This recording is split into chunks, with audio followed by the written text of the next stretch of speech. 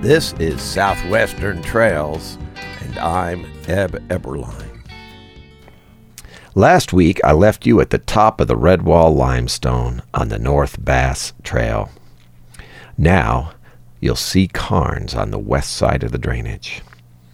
Look for a large natural bridge across the way on the east as you traverse this section above the Redwall.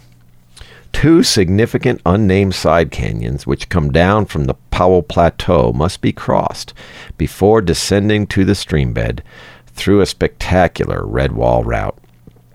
William Bass saved on the dynamite bill here by traversing a narrow ledge for more than 50 yards.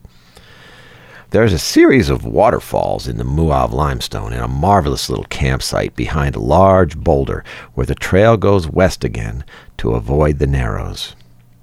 Upon reaching the top of the Tapete Sandstone Formation, the original route again goes to the west on the Tonto Platform, almost directly south towards Bass's largest camp. A very faint track today, most hikers stay with the stream for shade and water and are rewarded with views of one of the most famous narrows in the canyon. A chalk stone wedged 5 stories high was photographed by the Kolb brothers in 1914 and has attracted adventurers ever since. Extreme caution need be exercised here when wet weather threatens. The weak Hurricane Isis forced the evacuation of the entire Havasu Reservation. Our group saw 3 flash floods here in less than 24 hours. A mile past the confluence with Shinemu Creek, the main arm of Ottoman Amphitheater, is the site of Bass's main camp. Artifacts enshrined here by hikers and river runners include tools, building materials, and utensils that still appear ready for use. It was said by a guest that Bass's camp was part tent, part wood, part rocks, part indoors, and part outdoors.